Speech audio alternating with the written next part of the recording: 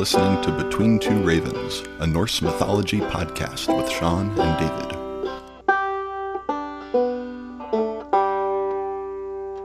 Hey Sean, how's it going? David, it's going well. How are you? I'm good. I know we usually do our drink of the week. I was just having dinner, some red chili enchiladas from Little Anita's in Albuquerque. Give a shout out to them. It's always good. It was very good. That's awesome. And your drink of the week was blank. I have nothing here. I don't even have a water bottle today. Hopefully I won't regret that. Yeah. Gotcha. The tradition lives on. So I do have a drink, and it's also from a local brewery, just like the last couple of weeks. And it's also a double IPA, just like the last couple of drinks I've had. As you can tell, I am that guy. But anyway, there's a brewery very close to me called New District Brewing in Arlington, Virginia, just south of DC, where I am. And it's right next to one of my favorite dog parks that I like to take Toby and Waylon, our Labradoodle.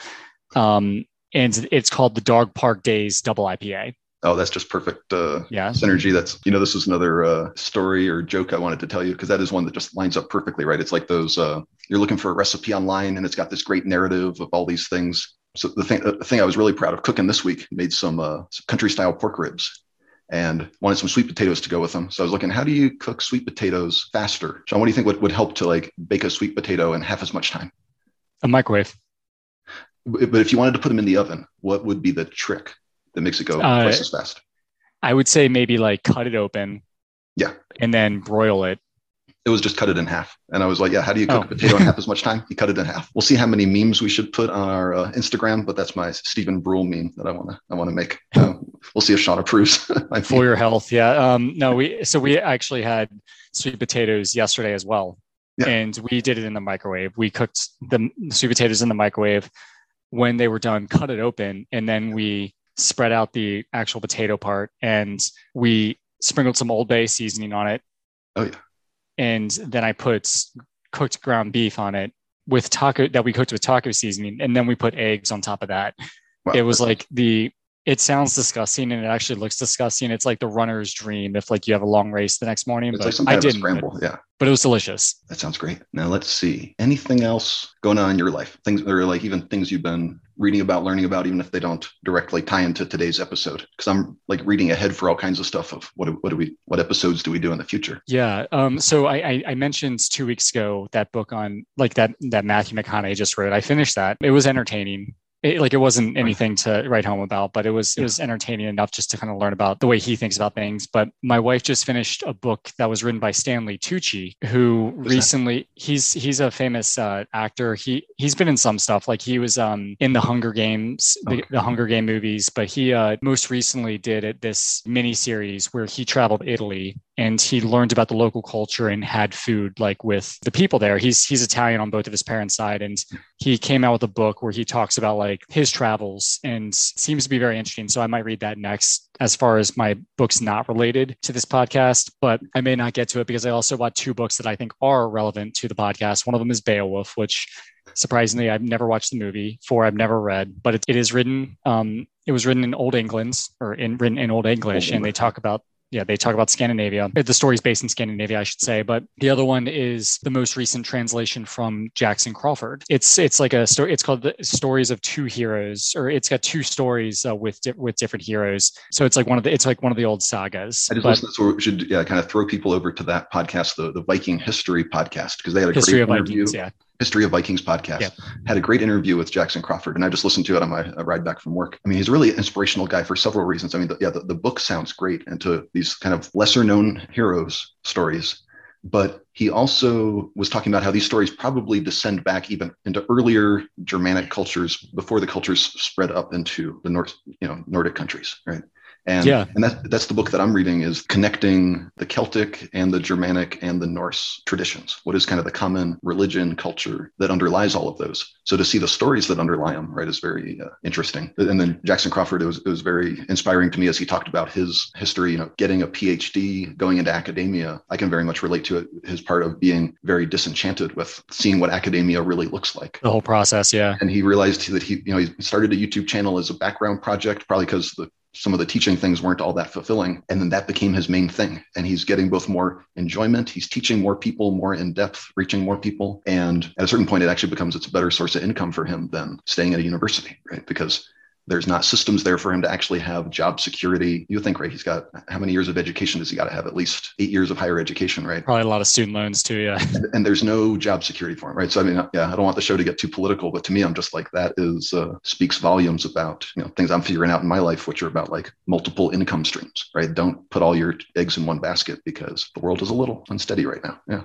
Yeah, exactly. He doesn't he's like unapologetically truthful when because he every now and then he does YouTube videos like on his background, and like he does talk about his thoughts on the education system in this country, which I have my own feelings about. But if you look at him as a potential professor who never knows for certain that his job is safe the next year, because it's like what he teaches is not something that somebody needs to survive in this country or in the world. It's cool and it's good for like somebody to know, but if he transitions from that and he makes it cool and he puts it on YouTube and he like gets hired by the great courses and he does consultations for like God of War video games, or I think maybe it was Assassin's Creed. He was a consultant for like one of the Frozen movies, or the second one maybe, but it's probably like a safer job to have, and people know who he is, so he's probably more so in demand. Where he was in a field where it's like, oh well, we need to cut funding to the departments that like don't necessarily matter that much, so we're going to cut from our history department or something like that. So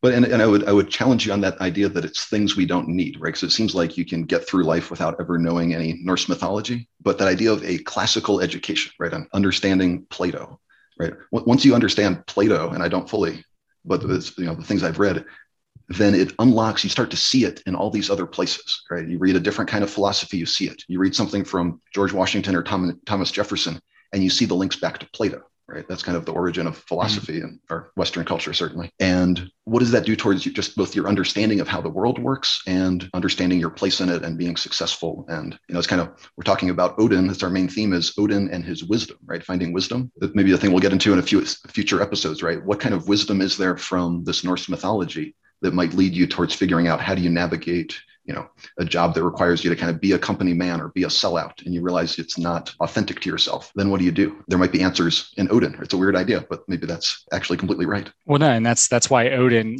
and don't get me wrong, like if you read all of the Norse, if you read all of the sources on Norse mythology, Odin and like all of his kin are pretty horrible beings. But Odin has his own, like in his own way, he desires to grow, and he desires to learn everything, which is something that we all can relate to. And I know I mentioned this in previous episodes. I'll probably mention this in many future episodes, probably this episode. Like he has this lust for knowledge and wisdom, and he obtains everything. He successfully gets everything he wants, and then he's miserable because he just learns about his future. And like he just like learns, he has this like existential crisis. And that I think a lot of people can relate to that. When you think about Norse mythology, it's something that after I got my master's, I stayed at the same company that I worked for. I just had more time on my hands after I graduated, and it's like, okay, well, I want to learn more about European history, and a big part of that is like Germanic paganism, like especially with the rise of Christianity. And it's like I started looking into this stuff as a hobby, and now it's like something that I'm passionate about because people can relate to it. So it is important. That question, the existential crisis, and do you need it, right? If you kill the soul of a culture, and the only things that matter to learn about at school are engineering, so you can make weapons of war, and medicine to heal the healthcare crisis in our country, right? And everything else doesn't matter. What has been missed, right? And then people are having existential crisis because they could have learned these things and no one thought it was important to teach them. So definitely getting off on a tangent. Also, as you were talking about something of that Odin's not nice, right? And Jackson Crawford, you said he's speaking truth, right? He's speaking words of power. And that's the thing, right? I'm a bit political. I'm a bit diplomatic in how I speak, right? I'm not going to be too harsh. And maybe I'll get some type of confidence at some point to just say exactly what I'm thinking, right? But yeah, am I being too nice? Is there something to learn from Odin that be a little harsher, right? I think that's no, definitely. I think it's very interesting to think about, because a lot of it, like you could tell these stories to a 5-year-old just like as bedtime stories. And I'm not saying that's what you would do with your son, but like when I was 6 to 8, yeah, it's actually some of these stories we're reading, yeah. Oh, that's awesome. And it's like it can be like what's a story that we discussed previously, just so I'm not giving anything away. The Meat of Poetry, like of course, like that was written to like teach us kennings, but in like that story, maybe it's something like, oh well, you never want to trust strangers. Like you don't want to trust these 2 dwarves that you see, and you can teach these like lessons to 5-year-olds. And there's many trusting, right? That's why I started reading a little bit of the Havamal, right? Don't be too trusting. Maybe you try to be hospitable to somebody, but don't stop keeping your eye on them, right? Yeah, that's our theme for today, right? Yeah, keep your eye on them. Yeah, and like the theme, well, and this is a good transition to what we are going to talk about with the Well of Mimir. One of the themes could be like, nothing worth having in life comes easy or something like that. So you can teach it to a 5-year-old, but like if you're like somebody in your mid-30s like me, and let's say you're having an existential crisis, you can relate to Odin and how he's obviously like saying these things like in Havamal, which we're going to get to in more detail in future episodes, but he's like saying these things, and you kind of get this sense that he's trying to pass his wisdom onto the next generation. And he's also, it might be in a weird way therapeutic for him to give his life lessons, because in one stanza he clearly says like a smart man is never happy, something like that. So I think there's like a lot of lessons that anybody can take from, even though they are just these old stories, but there's a reason why these stories were thought of in the first place, even if it's 2000, 1500 years ago. It's another important thing when you have you realize when you have small kids is that they can understand a lot more than they can express, right? So you read a story like this to somebody young, and then you ask, what did it mean? What did you take away from it, right? And they say one thing and you're like, you missed the point, right? But it's in their mind somewhere, right? That's where it's in their unconscious, maybe took in part of the story. And then they remember, if I trust this person too much, maybe what'll happen to me is what happened to the family that Odin was stealing their meat, Suttungr, right? Yeah. Yeah. Maybe I shouldn't make the mistake Suttungr made, right? Yeah. So they might have learned that even if they can't put it into words, right? So that's something to that. Okay. Exactly. One thing I wanted to talk about are sort of a answer to the question of last week. So I went ahead and researched for my mom, Freya's where cats. does this come from? Yeah. That Freya has 2 cats pulling her chariots. And so so it's mentioned 3 times from what I read. And Sean, how do I say this one? The Gylfaginning? Don't worry. When I said this in the first episode, I butchered it. I think I somewhat know it now. Gylfaginning. Yeah. It's mentioned first twice. Part of the Prosetta, yeah. Yeah. And then the one I can get right is the Skaldskaparmal. It is mentioned once in there as well. And one of the interesting things is I read in some places they use the word kotum, which is kind of sounds like cat. It starts with a K, right? And the other word, it uses the word fressa, which is closer to be translated as bear, but it might also mean something that growls or snarls. It's used in different places, right? So there's maybe, from what I read, there was some controversy through the 1800s. They were trying to decide, wait, does she really have cats or does she have bears? And was it just like an interpretation of the Romans bringing in their ideas of like Egypt and the goddess Isis being represented by cats, and, cats and femininity, that Freya should have cats rather than bears? Most agreed, probably something like cats. That was my little dive into the different sources, and because it's all written in Norse, right? So I don't actually know what those words are until you dive into that. Yeah, well, it's funny you mentioned the 1800s, and like I think you mentioned that people had like arguments over what Freya had, and they came to the conclusion that it might be cats. And I remember reading like in the United States, even a lot of like the Scandinavian immigrants, I think specifically like the Swedish immigrants, there was like this huge similar, like not unlike what's happening now with like the interest in like Norse mythology and Vikings, like a lot of it brought on by the MCU or the Marvel Cinematic Universe. And in the 1800s, I think there was something similar, and there was like this whole like pride of the Scandinavians in the United States, and they pretty much were like in Minnesota and like Wisconsin, like a lot of people are today. But I remember that there was, first of all, this like rune stone that they found called like the Kensington runestone that they found to be fake, but like they were trying to say, no, the Vikings made it as far as, Minnesota, which it was clearly fake. And Jackson Crawford actually does a few videos, or he does like at least one video on that. But they built a Viking ship in the 1800s, and then they successfully sailed it to or fro United States and Europe. Right. And they were apparently, like, part of this was brought on because they wanted to say, well, our ancestors got to the United States, 500 years before Christopher Columbus. And they did make it to the shores. They did it on the Viking boats, yeah. They did make it up to the shores of upper Canada before Christopher Columbus, right? Yeah. They just never made it down to Wisconsin or anything. Yeah. No. Who knows? Like there could be like one like lost soul that was just like, I'm leaving, I'm going south. That's a lot of land travel, right? They make it anywhere they can get by boat, but that's a lot of land travel. Yeah. Yeah. I mean, there's some people that think that they like the Vikings made it to like as south as like Maine. So like they made it to the United States technically, but like there's not like information there. But there was like this resurgence of this interest in the 1800s and this like pride of Scandinavian like heritage, which again, like not unlike there is now. So I'll allow myself another tangent of just some unrelated to today's topic, but readings I did really going into depth, just down a rabbit hole on some original sources. I was trying to find more skaldic poetry that's not from the Poetic Edda. And what was interesting is that there were some other original sources of poetry, kind of like is it the Codex Regicus? Is that the right word? It's the old book, right? Written at least 1200s, right? That was like, the source they know. People wrote it down that far back. There were actually other books like pretty much that old, maybe even a little bit older, but then that have been lost in libraries catching fire and different kinds of tragedies happening, that these old books are lost. But some of them were transcribed into Latin in the 1600s. So it was this idea, a humanist philosophy movement that said, through Christianity, we've maybe lost a little bit too much of these old cultures. It's important to keep these cultures alive for the people who descend from them, for even just our understanding of languages, like how German and English have descended from old Germanic languages. So I was looking up some of these books, and they've never been translated into English. There's these old Latin books written in the 1600s that might have really interesting poems, but they're not translated, so I can't read them. So I was telling Sean, either I got to learn Latin, or I don't know, ask Jackson Crawford if he can translate it for me or something. Yeah, something like that. We can maybe that's going to be one of his next translations. I think we discussed this earlier. Like I can try to learn Old Norse, but I'm not going to do well at it. So yeah, no. It's very challenging. But it might also be that they're like pretty much exactly what's already in the Poetic Edda, right? They were just copies, but they're nearly been lost to us. Is kind of one of those interesting things. That kind of does relate to today's topic as we get into some of the poems. So Sean, going to that, what is our topic for today? Yeah. So thanks for listening to us talk about stuff. But we'll go ahead and move on to today's topic. It's going to be on the Well of Mimir, which I like to call Mimir's head in Odin's eye, as sort of like a bridge from the episode or 2 episodes ago where we discussed the Aesir-Vanir War. In that episode, we discussed the events of the war, and then we discussed the peace treaty right after that, which there were 2 items in this like peace treaty. One of them was an exchange of hostages. The other one was they spat into a vat and created Kvasir, which led into the story we discussed last week, which was the meat of poetry. One of the exchanges was the character of Mimir, who was sent from the Aesir to the Vanir, and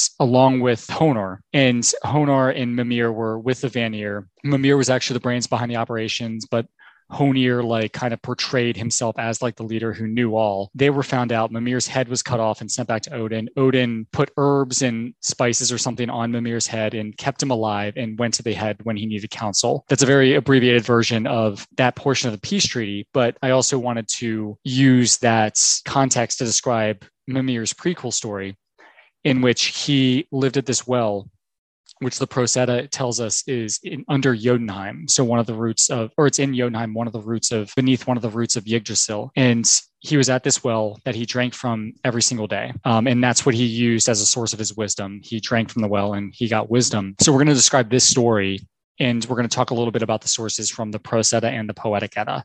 So from the Poetic Edda, it's primarily in Voluspa, but there's also some mentions of it from another poem, which I'm going to get into. Then in the Prose Edda, it's discussed in a little bit more detail in Gylfaginning, which I think I successfully said a few minutes ago. And then we have other questions that we're going to discuss. But to get started on Voluspa, I know, David, you noticed that there was consecutive stanzas that go from our previous episode topics into this one. So I will pass it on to you. Yeah. So what was I actually wanting to say? Goes through Voluspa. That it's kind of the prequel. It's when Mimir still has his head. That's an important part of this, right? But yeah, it connects the more of the Vanir to today's story. Voluspa, the story that you're going to be reading from, this is one of my favorite poems in the Poetic Edda. The story can be summed up to where Odin awakes this witch, or this dead seeress. He wakes this seeress from the dead and asks her for some of her cosmic knowledge. And we discussed this in one of the earlier episodes, and she gives it to him. She tells him what he wants to hear. And this is like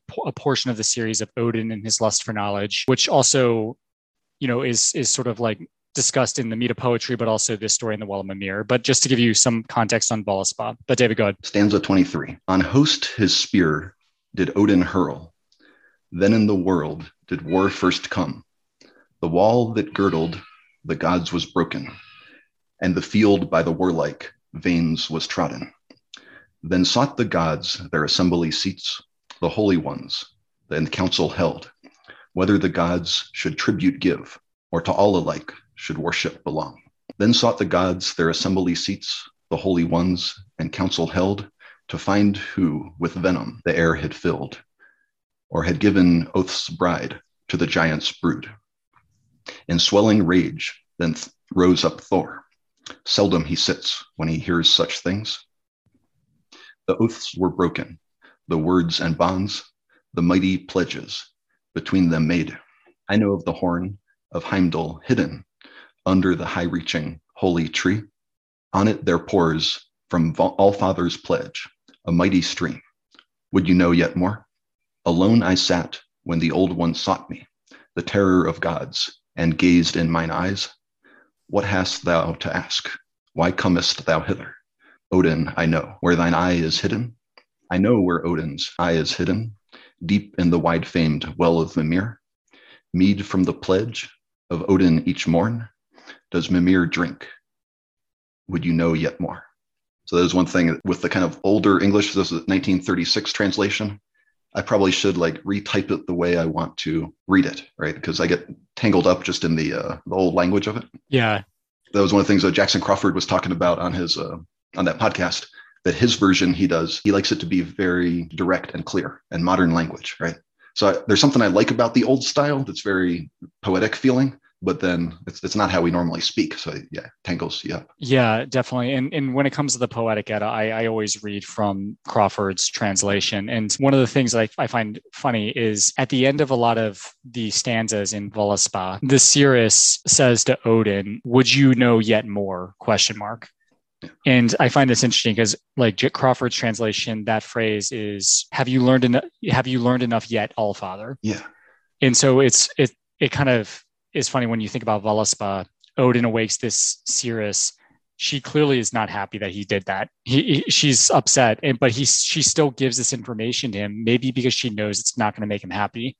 Right. In Völuspá, Odin learns about his death. He doesn't learn about the death of his son, but he learns about his death. He learns about Ragnarok. She previews Ragnarok, right? Yeah. Yeah. And she is kind of trolling him. She's like, "Are you sure you want me to keep going? I know you're not going to like it. I will tell you, but..." Right. And that's where, yeah, Jackson Crawford wants to make sure you get that tone, right? So you don't have to question and think what is she meaning, right?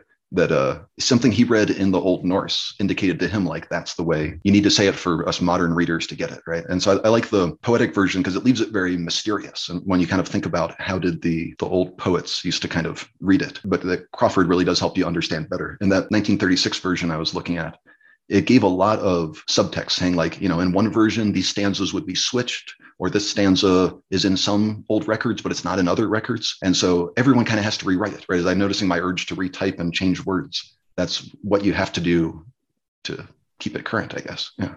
Yeah, for sure. And I think it's funny because that's what Crawford does. If he knows there's a character talking about Thor or something, he'll just put the name of Thor in the poem. Yeah. So it's easier for the modern audience to understand it. But I think it's interesting when you compare all of the translations of the Poetic Edda, of which there's a lot of them. You read stanzas 23 through 28 of Völuspá, which details a bit of the war, which we've discussed in previous episodes. The final 1.5 stanzas, so the second half of stanzas 27 and 28, discusses Mimir's well. And this, they mention a waterfall or a well where Odin's eye hides, and we'll get to that in a second. Also, the seeress sort of trolls Odin at the end here when she says, "Yeah, you got to drink from this well once, but Mimir got to drink from it for a while," or something like that. So I think that's very interesting, but we can transition from Völuspá stanza 28. I'm going to go ahead and read the excerpt from the Prose Edda, specifically Gylfaginning chapter 15, that discusses the well. There's not a lot from the sources that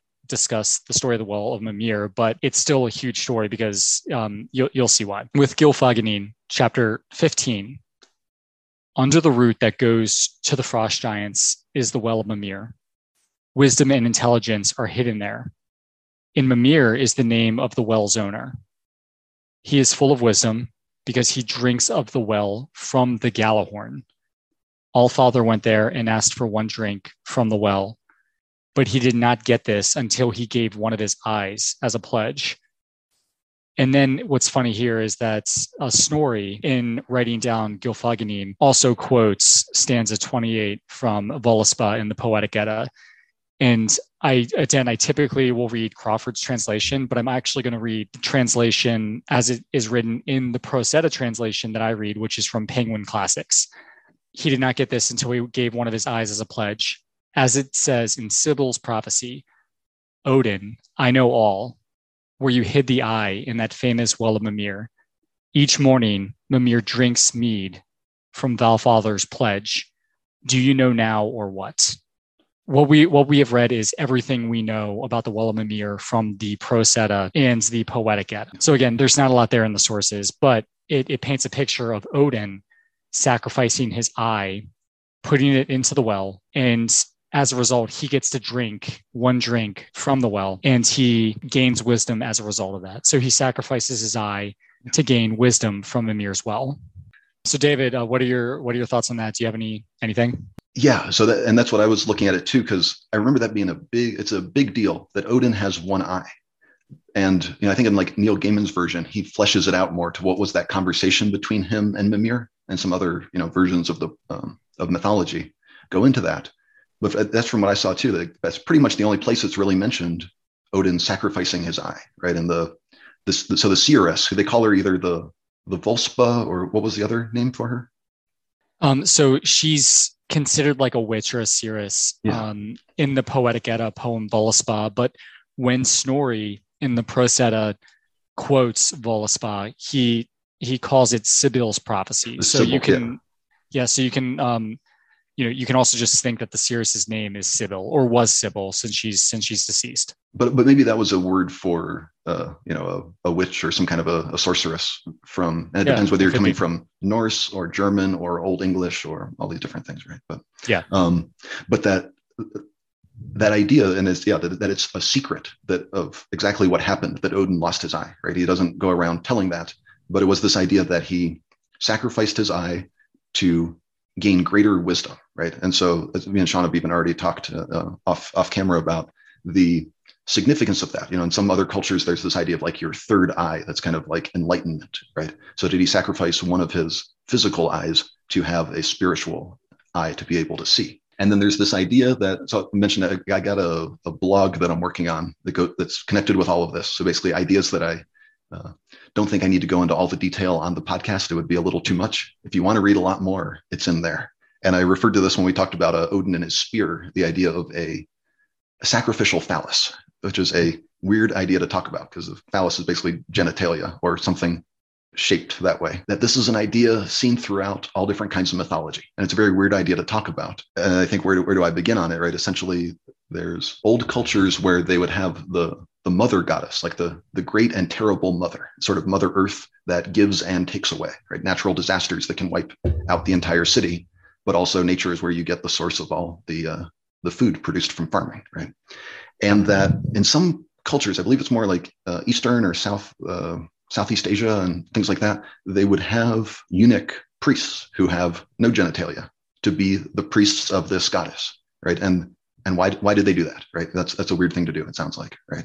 And then you learn about these other cultures who have things around this idea of sacrificing something phallic, right? So this is then a metaphor that we see in pagan religions, which we internalized into Christmas, which is you chop down a Christmas tree. The Christmas tree is a giant phallus from the earth, right? You chop it down, you decorate it, and then at the end of the year, you return it back to the earth, right? It's buried or put in a landfill, or you burn it or something, right?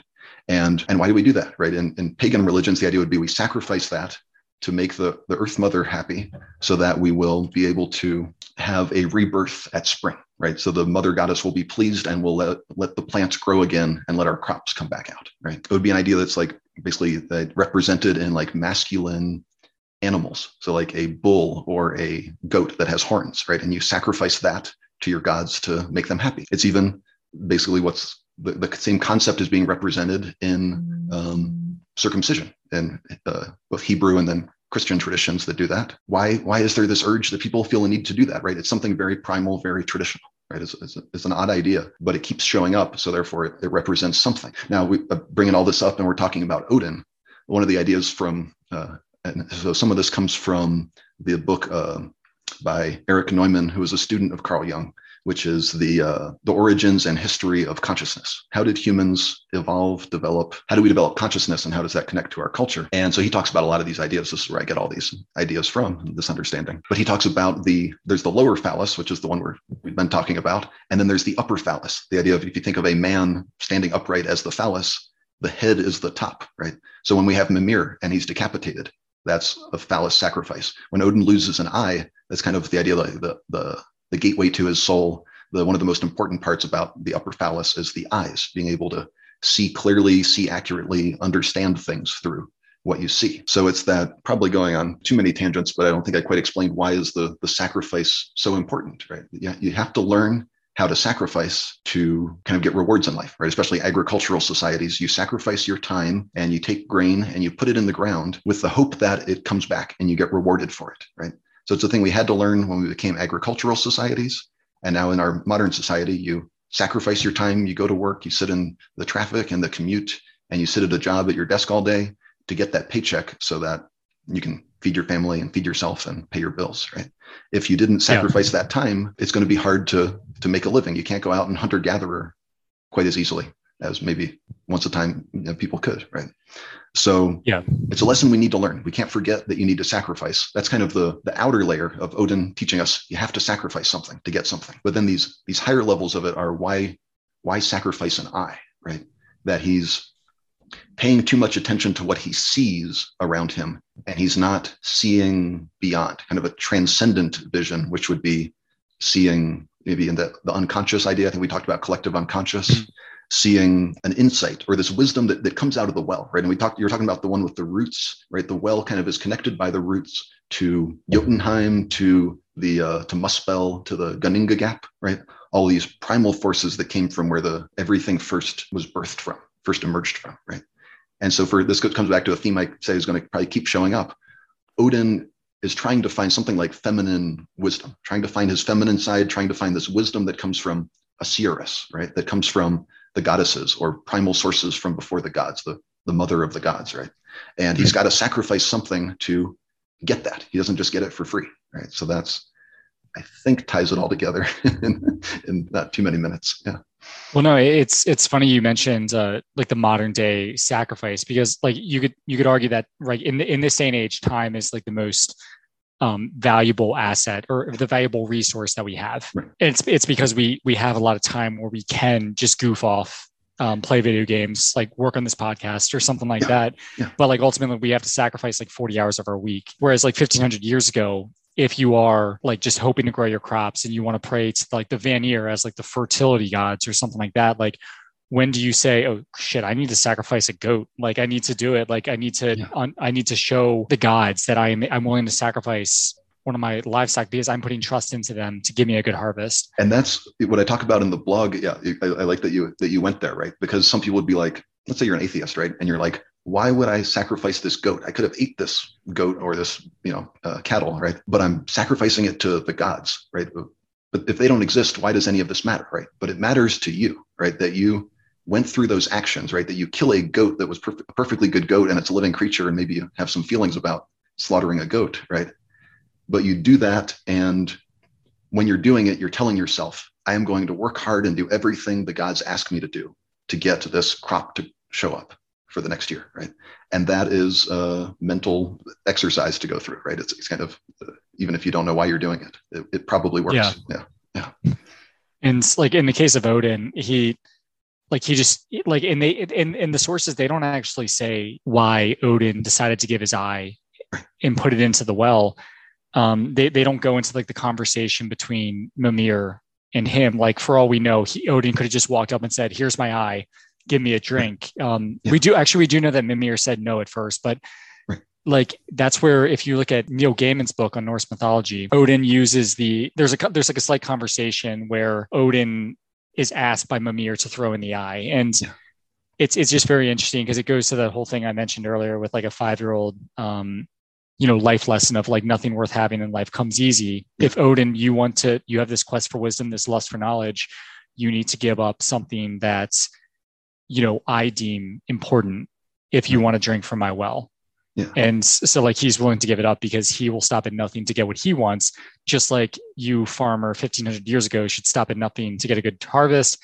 So like you, Sean and David in the United States in 2022 will stop at nothing to work at least 40 hours a week to make enough money to like provide for your family. So like, and like you said, for the 5-year-olds, right, the surface level of the story is quite a bit, as I'm connecting it to agriculture, right? The ant and the grasshopper, right? Are you familiar with that fable? I'm pretty sure it's Greek. But, I'm not. No. I want to say it's the grasshopper just is having a great time enjoying himself, and the ants are busy collecting grain and putting it underground all day long, right? And the grasshopper's like, "Why are you guys so busy working? You should be enjoying yourself, laying out in the sun, playing on a fiddle. What are you guys doing?" And they're like, "Well, we need to work hard because we got to make it through the winter." And he's like, "Don't worry about that now. Just live in the moment. Just, like that's mindfulness, a modern idea people talk about. Just live for the moment, be present in the moment. But maybe it's good to be a bit present in the moment. Don't be completely focused on outside things, but you also have to work and plan for the future, or else the grasshopper gets there and he's like, hey guys, could I borrow some grain? Because I'm kind of starving this winter. And I didn't think ahead." And so that's the surface level of that fable. Well, no, that's interesting. And it's like, it's also like something I'm getting from that is it's the ant's instinct to want to work together for its community. Like it's what they do. And like, I consider like Odin's instinct to like want to know everything and want to like just become more powerful. And it's like, so he had to give up he like almost in his mind, he had to give up his eye to get there. And it's also why, and this goes to like the deeper level besides just sacrifice something, right? Why did he have to sacrifice his eye? Because Odin is so focused on the outside world and power and these things to buy and purchase and claim and take from other people, right? But he's not looking within, right? So if he stops looking outside so much, then he will look within himself more. And then that's where he finds his true wisdom deep in the well, right? So that's to bring it all many layers. Yeah. And so if we can get by the constraints of a 40-hour work week, that's going to be enough for us to do that as well. Right. Is that kind of hitting the marker now? Well, yeah. I mean, that's the question, right? Is to stop and think about it, right? Because that's what Odin, he's so busy going through the 40-hour work week every week. He doesn't stop and think about it, right? This would be Jackson Crawford got to that moment where he's like, I'm going through the work week. And I got to the end of the semester and they tell me, maybe we'll hire you next year. Maybe not. And like, I went through 8 years of higher education to be that disposable. Like you're like, we'll see if it's in our budget. We'll see if we care about it, right? When you're charging all these kids tens of thousands of dollars every year. And he's like, I'd at least be better off than I am with you guys. So, sorry, got political awesome. Again.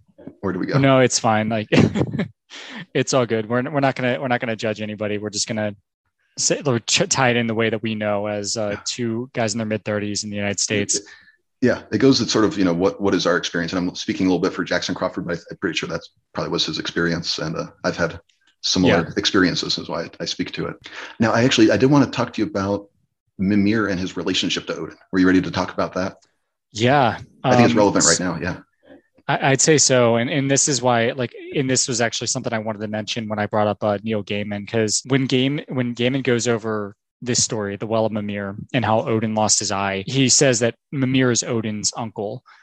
And that's something that in like my research, like online, it seems to be taken at face value that Mimir is Odin's uncle, despite the fact that it's not mentioned directly in the sources. So I went ahead and took a look into that, just more reading from the Prose Edda and the Poetic Edda. And I wanted to find out if Mimir was Odin's uncle. So from Havamal, which we've discussed briefly in previous episodes, which is also called the Sayings of the High One, there's one stanza, specifically stanza 140, where Odin is, again, talking about his, and I know you mentioned this earlier, David, the poem, Odin's talking about his life lessons that he is bestowing on the listener. In this stanza, he says, I learned 9 spells from the famous son of Bolthorn, the father of Besla, and I won a drink of that precious mead poured from Ogerer. So speculation is that the famous son of Bolthorn is Mimir, which would make Mimir a maternal uncle of Odin, because Odin's mother is Besla. So Odin's father is Bor. Odin's mother is Besla, who we know is a giantess. And we know that Besla's father is Bolthorn because it's mentioned in the stanza that I just mentioned, or that I just read. So they think the famous son of Bolthorn is Mimir. And that would maybe come back to, as I said earlier, right, the one idea of the feminine wisdom, right? That it's the giants, they represent this sort of, you talked before about the yin and the yang and these different ideas, right? Why does Mimir get to drink from the well for free, right? Because he's of this society of the giants. And then the gods all descend from, what was his name? The first one, because he was Athumla, the primordial cow, licks the ice and frees him. And he's the god, the father of all. Athumla. Yeah, so the first Aesir was Buri, and his son was Bor, who is Odin's uncle. So Odin's grandfather is the first Aesir, Buri. Right. So there's something different about them, but everybody else descended from the giants and from that first giant, the frost giant out of Ganinga Gap, right? And this goes back because most of the giants, as we talk about, there's only one kind of father of all the Aesir. All of the mothers are Jotun, pretty much, right? Except we don't know the full story about the Vanir, right? But yeah. So, and again, like I mentioned this in previous episodes, I like to think of them as different tribes because they can intermarry, they can produce offspring. But I'm pretty sure that Buri produced Bor with a giantess. Right. And because who else was there? It's kind of like goes back to Adam and Eve, right? Who else? Who were the other women? There were only two people there, right? Yeah. Exactly. And the giants, they produced from like different parts of Ymir's body, Ymir being the first giant. So like Bor, Odin's father, was half giant, half Aesir, or half Jotun, half Aesir. And then Odin was the offspring of Bor and Besla, who was a giantess. So Odin is 75% Jotun, really. But he's considered like the all-father of the Aesir. Yeah, when you say that someone's Aesir, it basically just is the patrilineal descendants, right? That the father's name passes down to say who is an Aesir. Yeah, and I did read externally. I didn't read too much into this, unfortunately. Maybe I should have, but like apparently in a lot of old sources, or like if you look back at the ways that old like people may have thought, in previous generations, there's like sort of like special bonds between a person and their maternal uncle. Yeah. Who in this case would be Mimir. And we mentioned, first of all, Mimir does eventually give Odin a drink when he sacrifices his eye. But when Mimir somehow finds himself on Asgard after the Aesir-Vanir war and is given to the Vanir, and they eventually cut off his head and send it back to Odin, Odin keeps the head alive and still goes back to it. Right. That's significance that it's his uncle's head that they sent back, right? Like that just gives you a whole nother layer that we didn't know when we tell the story the first time, right? Yeah. Yeah, exactly. So it's pretty interesting because like maybe it's just like something that somebody put together, like, oh, well, this is clearly Odin's uncle that he's speaking to, but for some reason in the primary sources they don't mention it. But like maybe there was like some implication that Mimir was Odin's uncle because Odin was going to him for wisdom in the first place. I think it's that he had to be there. There's only so many primordial beings, and they're almost all giants, except for a few that are Aesir, right? So it seems to make sense. And then it's also, we don't hear much about Odin and his father, right? He's got kind of like an absent father. He's not learning a lot of wisdom from him. Therefore, he probably learned some rules and how to conduct himself and be honest and truthful and all these things.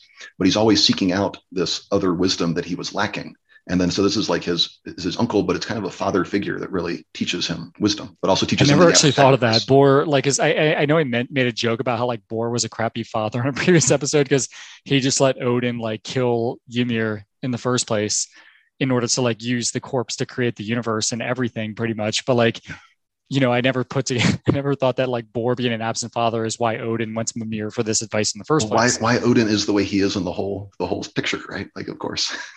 Yeah, he's got daddy issues. I think that's it. But yeah, so like I think that's very interesting. And one quick thing that I wanted to bring up in looking at last episode, the main figure of the meat, or like one of the primary figures in the meat of poetry, was the figure of Kvasir, who was considered, in quotes from Snorri, the wisest of all the gods.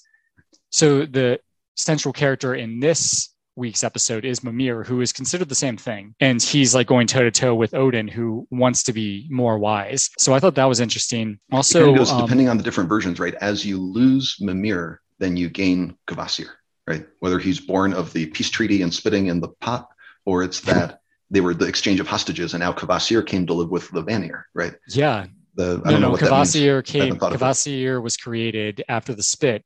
But Mimir was sent to the Vanir after the war. But what was funny was like Kvasir like got brutally killed, as we discussed in the previous episode, and Mimir gets his head cut off. And that's an idea. I don't know if dive into too much, but it's something there's something like there, yeah. This perfect. We talked about archetypes, right? And the perfect wisdom, right? This kind of wonderful, beautiful wisdom. We talked about how like, oh, sorry, yep, Alfheim, right? Yeah, thank you. Is this place that almost like doesn't exist within for the Norse, right? And then you get Kvasir, who is almost too good to be real. And then, of course, the dwarves had to kill him, right? So that's just sort of killing your ideal. That's an idea from Cain and Abel, right? Yeah. Oh, yeah. That Abel is the son who knows how to sacrifice well. This comes me stealing from Jordan Peterson. That Abel knows how to sacrifice well, and God appreciates his sacrifice. Whatever Cain is doing, he's doing it wrong. And then he resents that his brother knows how to do it better than he does. So he kills his brother, right? So not just did he kill his brother, but he killed the version of himself that he should be trying to be. Right. And so then where does that leave him? Right. And that's something here in the Norse myths. Right. I don't think it comes out of the Bible or the Hebrew Bible. Right. I think it's just a common theme, that a thing that you admire it, but you also resent that you're not that good. Then you become a dark elf or a dwarf, something like that. There we go. No, I mean, that makes sense. Cool. There's a few other notes. One, we know that Mimir, I asked myself in my research, is Mimir of the AC or the Jotun? As Snorri states, Mimir's well is in Jotunheim. And we know that Mimir is the brother of Besla, Odin's mother, who's a Jotun. So Mimir is actually a Jotun. But he's welcome in Asgard, right? Because Odin, he's under Odin's protection. Odin wants his wise uncle there, right? So he's Odin's advisor, kind of adopted into the tribe, even if he's not biologically. Exactly. And I made this note here because when you read the excerpt from Havamal with the famous son of Bolthorn, and then like right after he mentions he earned a taste of precious mead poured from Odrer, that was from the cauldron from the mead of poetry. So like anybody like that reads this without understanding the wider context of the mead of poetry would say, well, maybe Suttung is the famous son of Bolthorn. However, I don't think that's the case, because the mead of poetry, or the mead of poetry, says that Suttung's father is Gilling, who was killed by the dwarves that we mentioned earlier. And the implication there would be that Odin seduced his cousin Gunloth, who is Suttung's daughter. So a lot of people think that Bolthorn, the famous son of Bolthorn, is Mimir. Again, we know that Mimir is a giant at that point. I also went into this further and I looked at Bolthorn, Mimir's father, and Besla's father's father. A lot of sources indicate that Bolthorn's father is Bergelmir. I didn't see this in the sources, but it makes sense because Bergelmir is the Noah figure that we've discussed in previous episode. When Ymir's blood flowed and killed all the giants, Bergelmir survived, like in this box that he created. So he was the only giant at one point. You say he's the Noah figure, and then it reminds me of all these parts from our last story where they know that he can't swim, so the dwarves take him out and drown him, right? And then the other one comes and puts him on a reef and says, "You're going to drown." Right? There's very much significance there. Yeah. So I thought that was cool. Just like another note from my research this week. One thing I asked myself is, why is Heimdall's horn to alert the gods at Ragnarok also the horn that Mimir drinks from to gain wisdom? Specifically, the horn is called Galahorn, and so this comes from a later portion of Gylfaginning, chapter 51. The one that I quoted earlier was chapter 15. Chapter 51 of Gylfaginning is the portion of the prosetta that describes Ragnarok. So here's the quote. As these events occur, Heimdall stands up and blows the Galahorn with all his strength. He awakens all the gods, who then hold an assembly. Odin now rides to Mimir's well, seeking Mimir's counsel for both himself and his followers. The ash tree Yggdrasil shakes, and nothing, whether in heaven or on earth, is without fear. So that's just a cool excerpt from the story about Ragnarok, but also in this like little paragraph, they not only mention Heimdall blowing Galahorn, but they also mention Odin traveling to Mimir for wisdom, as is established earlier. But this comes from the same source, Gylfaginning, one of the first portions of the Prosetta, where earlier, chapter 15, it also mentions Galahorn as being the horn that Odin drinks from his well to gain knowledge. So in one chapter from the same story, it's a drinking horn. In the other one, it's actually a horn that you blow. Yeah. And why I think this is funny, David, is because I know you mentioned to me earlier that you were going to talk about phallus sacrifice, and just the idea of a horn being another word to say penis is like why this is interesting. It's funny to me. It reminds me of the Futurama episode where this alien species consumes human horn as a delicacy. I just thought this was funny. I don't know if you have anything to say on that. Sorry, no, I have something very insightful, but I like where you went with it as well. So this would be kind of like the Freudian slip or some type of fixation. Once David starts talking about phalluses, Sean sees phalluses everywhere, right? Like that's, but maybe accurately, right? Sure, yeah, why not? But no, the other thing that I really loved that you caught, right? And it's a thing I think I said last time, right? The logical reasoning versus the mythological reasoning, right? That his horn is the source of the wisdom that flows out into the pool that Odin needs to drink from. It's also the horn that you blow to get the attention of all the other gods, right? John, we can't stop laughing this episode, can we? It's all good. It's I brought up Futurama. We're talking about human horns, so. But let me say it one more time, and then I'll leave it to people to think about this, right? Because Sean's kind of saying like the horn can't be both things at once. It can't be in both places at once, right? But what is the one thing that is both the source of a deeper wisdom, showing that Odin is seeking out, and it's also the thing that can get the attention of all the gods to come together to work towards a greater purpose at once? Mm-hmm. Sean, do you have any thought about what I'm saying? I can say what I'm saying, or I can leave it mystic. What do you think? You want to leave it mystic unless you want to repeat it to me again, because I'm trying to kind of process. No, so like you mentioned two horns at once or something like that. Right. Sean is still fixated. So, what is both the source of a deeper wisdom that Odin really needs to know about, wants to learn more about? And it's also the thing that can bring together all of the gods to work on a focus and a task they need to accomplish. Just thinking conceptually, right? It's not a thing, it's a idea. Sure. What does that sound like? I may be missing the mark here, but I know in previous episodes you mentioned the id, the ego, and the superego. Yeah. The id, I like to think about, and this is me learning from you, like as somebody who's green as grass, on this subject. But like with the id, I looked at that as our survival instinct. So when the giants are coming at Ragnarok, the horn is used in this sense to like get back to those primal instincts of we need to protect ourselves, even though we're probably going to die, but let's do that. Let's protect ourselves.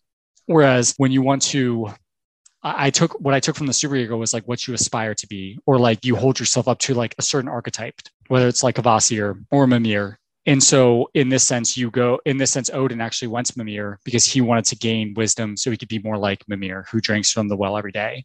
So that's my thought. Again, I may have been missing the mark there, but I know there's like where you went. So the first answer I was going to say is something along the ideas of attention, or like focused attention, right? So to me, that would be something like the ego. Your ego is what's making the decisions and choosing.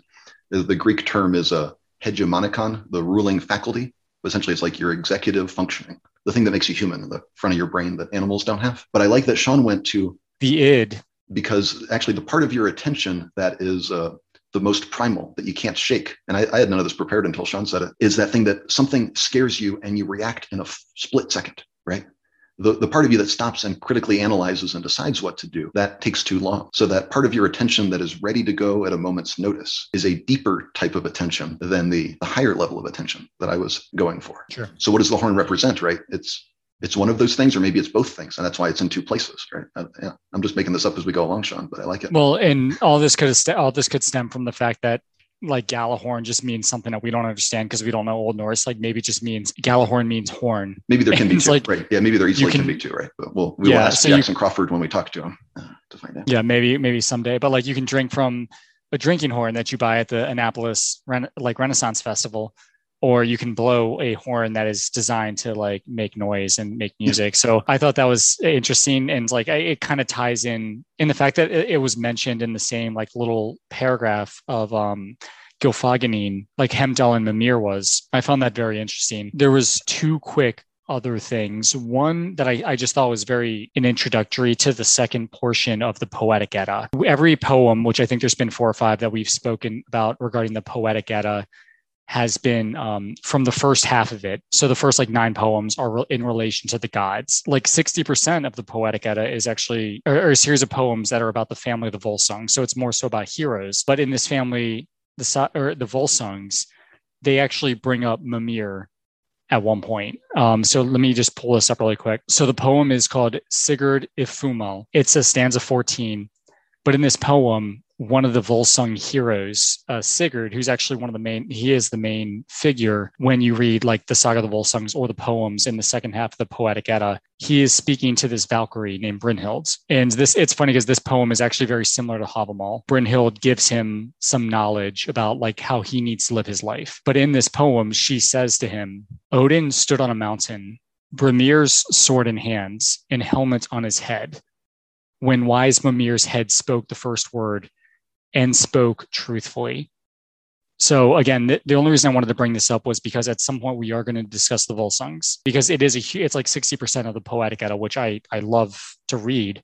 Just primarily, I've been quoting stories of the first half, which involve the gods, but it also talks about how Odin is listening to Mimir in what Brynhild is telling Sigurd in this poem. The last thing, just as you're telling me that, my reaction was that Brunhild and Sigurd, that is exactly from Wagner's opera, the Ring of Power, or the Ring Cycle. Yeah. So well, when we get there, I'll have all kinds of thoughts on. Yeah, we'll definitely dive into all that, man. Yeah. Well, I'm glad you brought that up, because I also have a copy of Jackson Crawford's translation of the Saga of the Volsungs, and he does in the first part of the book, before he actually translates the content, he talks about how with the Saga of the Volsungs, it's actually, there's very similar stories all across Europe. And that's where Wagner does come into play, because there's like a lot of stories from all over that part of Europe where there's like main characters that are very similar to Sigurd, or like there's like secondary characters very similar to Brynhild. And I could be wrong here, but I want to say that Brynhild is actually there's a character in real life who married one of the early Merovingian kings of France, who may have not existed but is based on Brynhild. So I could be wrong there, but like see some similarities, like similar to Beowulf, which I'm reading now. Like I know there's like different variations of that, like depending on the country. Yeah, but I read Beowulf back in high school, and I'm going to have to read it again, because it goes back to where I think the book, it would be like on one half Old English and on the other half modern English. But it was really hard to read, right? And maybe I need a better translation that that I can make sense of, and then it would actually probably appeal to me even more. But I think it just goes like to the that time period. Like every country is going to have its like Arthurian legend. Yeah. It may not be Arthur. It may not be Arthur who's located in I think it was like Cornwall or Wales, but like part of Britain. But it might be like the Volsungs or like the Saga of Ragnar Lothbrok. No, and when we get to that point, that I'll talk about Carl Jung and the importance of the hero's journey. He talks about that being a metaphor for what you need to do in life, right? So we'll have, definitely. Well, that's perfect. But that's pretty much all I had. I know that Heimdall, I think I wanted to bring up in this story because there is some relation to Mimir with the horn. Unless the horn was just it's called the same thing. But I do know that if you were to look at Norse mythology, like with a straight, like a linear timeline, then I think Heimdall's story comes early into this, because Heimdall is considered like the father of the social classes, which is something that we plan on discussing potentially next week. Well, and that's so one thing I read as well, and this goes to like, there's all the different translations, different ways to translate it. I can't sort out who's more accurate, but they said that maybe his ear that's in the well and that Mimir drinks from, it's not his horn, it's his ear. He had to sacrifice one of his ears, like Odin had to sacrifice one of his eyes. Because there's a line in there somewhere where it sounds like he's actually taking Odin's eye and sipping out of it like it's a cup, and that how can the horn be two places at once? One of them is his ear, and then he got to have the horn to blow, to summon everybody, right? Because Heimdall's thing is that he has amazing senses. He can hear everything in the entire universe. He can see everything pretty well too, and that he had to sacrifice part of that to get the horn that he would need for Ragnarok, right? Like that's, again, like, I don't know if it's true, but I love that version, right? Like, we may edit this part out, but I just like feel like Odin goes there and has to sacrifice something important. He doesn't want to sacrifice his horn, so he sacrifices his eye. And maybe Heimdall doesn't want to sacrifice his horn, so he just sacrifices his ear or something like that. But I think that is I don't know what interpretation I would have of that, but we don't have to talk about that. We don't have to put that in the real episode. Yeah, we'll save it for some deleted scene. Alrighty, Sean. Are we good? Yeah, I think we're good. I look forward to seeing everybody next week. We're going to discuss Heimdall and how he is the father of the social classes. Yeah, send us some messages on Twitter. Send us questions. Send us hate mail. Send us recommendations for what Sean should drink next week. And we're here, everyone. Have a good night, Sean. Cool. Bye. So I'm sorry, I think before I continue, I have to get the giggles out. I was trying not to distract you in that when you said they preserved his head in 11 herbs and spices. Trying not to. It wasn't spices, was it? No. It was herbs, yeah. Like KFC. I'm trying not to distract you. So we'll see you in 40 minutes, everyone. We'll put this at the end of the episode. Gotcha. So they can get me, because I'm trying to suppress a laughter for a whole 30 seconds so I don't distract you. I had to get that out. Sorry, Sean. Thanks, David.